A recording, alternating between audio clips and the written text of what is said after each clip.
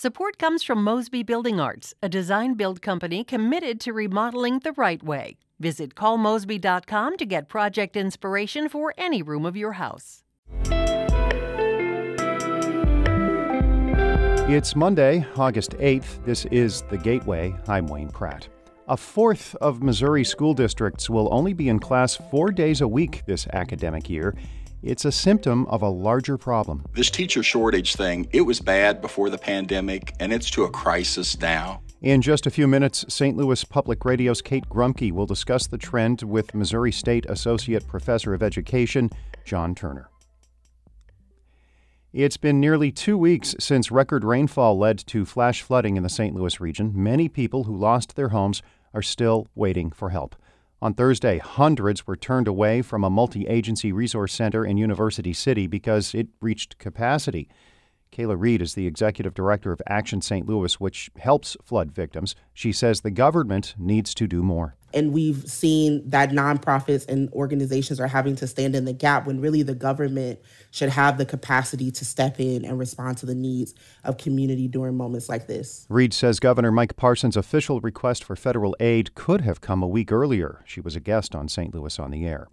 More dates have been announced for flood aid centers in the St. Louis area. People affected by the flooding can get help tomorrow, Wednesday, and Thursday at Friendly Temple on Martin Luther King Drive. The Red Cross says more than 4,700 people have been helped since multi-agency resource centers opened in Missouri and Illinois after the floods. That includes 1,200 last Thursday at that center in University City. The St. Louis Kaplan Feldman Holocaust Museum is making plans to become an independent entity. Museum leaders say the move will help expand the mission to combat hate and bigotry. St. Louis Public Radio's Jeremy Goodwin reports. The Jewish Federation of St. Louis is one of the region's major nonprofit funders, and in 1995 it created a small Holocaust museum as an in-house department. The museum opens an expanded building in November with programs that will train people to intervene when they see hate and discrimination. Jewish Federation Board Chair Greg Yowitz says separating the organizations will make it easier for new community partners to work directly with the museum. By opening the museum up as an independent entity, the museum has a better place in the overall St. Louis community, not just the St. Louis Jewish community. The Jewish Federation will continue to help fund the Holocaust Museum as it applies for separate nonprofit status. I'm Jeremy Goodwin, St. Louis Public Radio. Gas prices continue to drop from their record high earlier this year. Gas Buddy reports prices in the St. Louis area have fallen around 14 cents a gallon in the last week. The average in the region is now $3.89 a gallon. Gas Buddy's survey of more than 980 stations in the region shows prices are nearly 75 cents cheaper than last month, but roughly 92 cents higher than a year ago. The St. Louis Recorder of Deeds has located the original trademark application and label design for Budweiser. The 1878 submission was handwritten partially in English and partially in German. Chris Navziger is the archives researcher in the recorder's office. He says the label looks strikingly similar to the one still in use today, although the text is mostly in German. Even though they had been in America for decades, the German-American brewers were still publishing their labels in German because they were marketing very heavily to a German-American audience. Nafziger says the 143-year-old document is very fragile but is being preserved with museum-quality efforts. There are no plans to put it on display.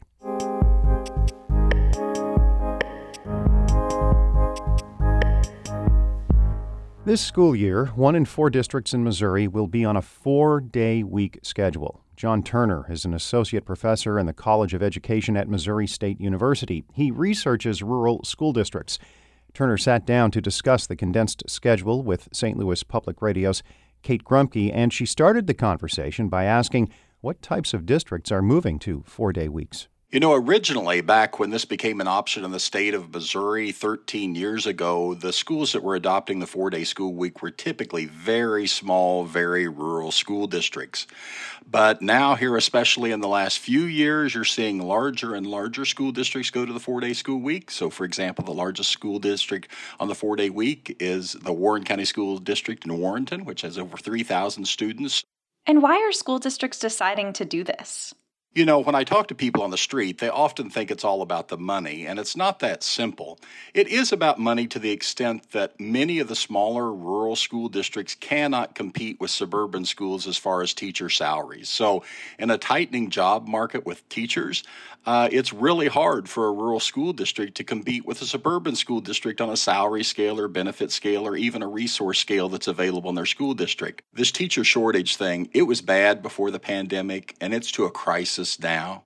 I know it's easy for someone in suburban St. Louis to listen to us and say these rural schools are going to the 4-day week, but they don't realize how difficult it is to be a school administrator in a rural area, that you cannot compete with suburban school districts on the salary scale, and you're trying to find teachers. And so again, this is not, I don't think the 4-day school week is a vision of where schools wanted to go.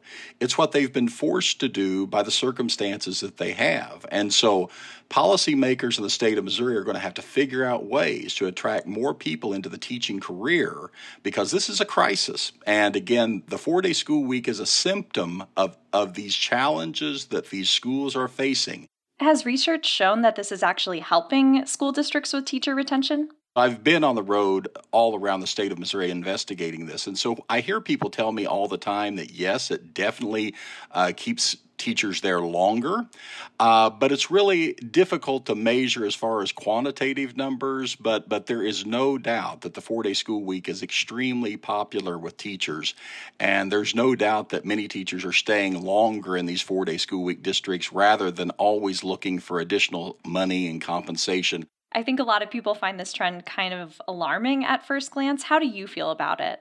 You know, I don't take sides on it, but because I've been out in so many districts on the ground and heard people, not only school teachers, but also administrators and parents and people within a district, you know, the two groups that I say are the ones that if you adopt the 4-day week, you have to pay the closest attention to are those families that have students with unique special needs.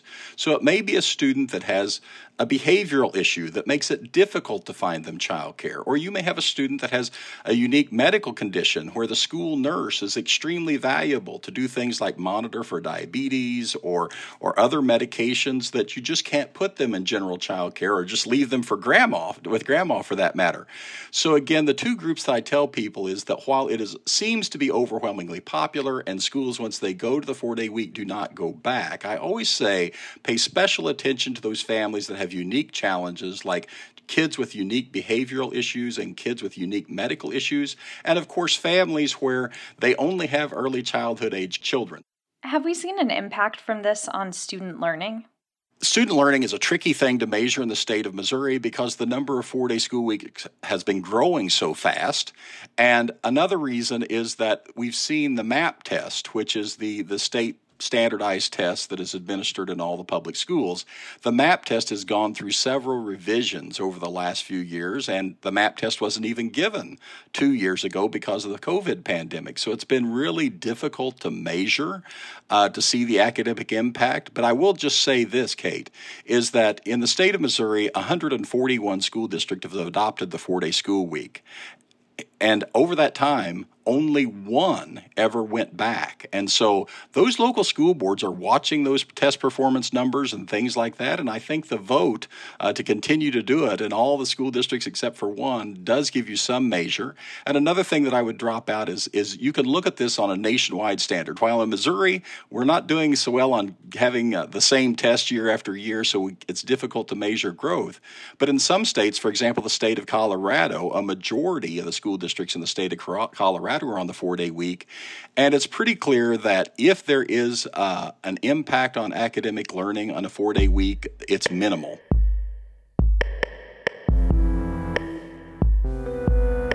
That was Missouri State University Associate Professor John Turner speaking with St. Louis Public Radio's Kate Grumke. Amy Mayer edited that report. The Gateway is a production of St. Louis Public Radio, a listener-supported service of the University of Missouri St. Louis.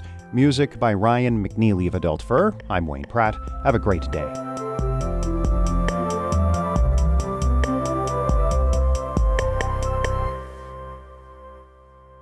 Support comes from Missouri Forest Products Association, committed to sustainable and sound conservation of the state's forests, which support more than 41,000 Missouri jobs, resulting in a $10 billion industry. ChooseWood.com.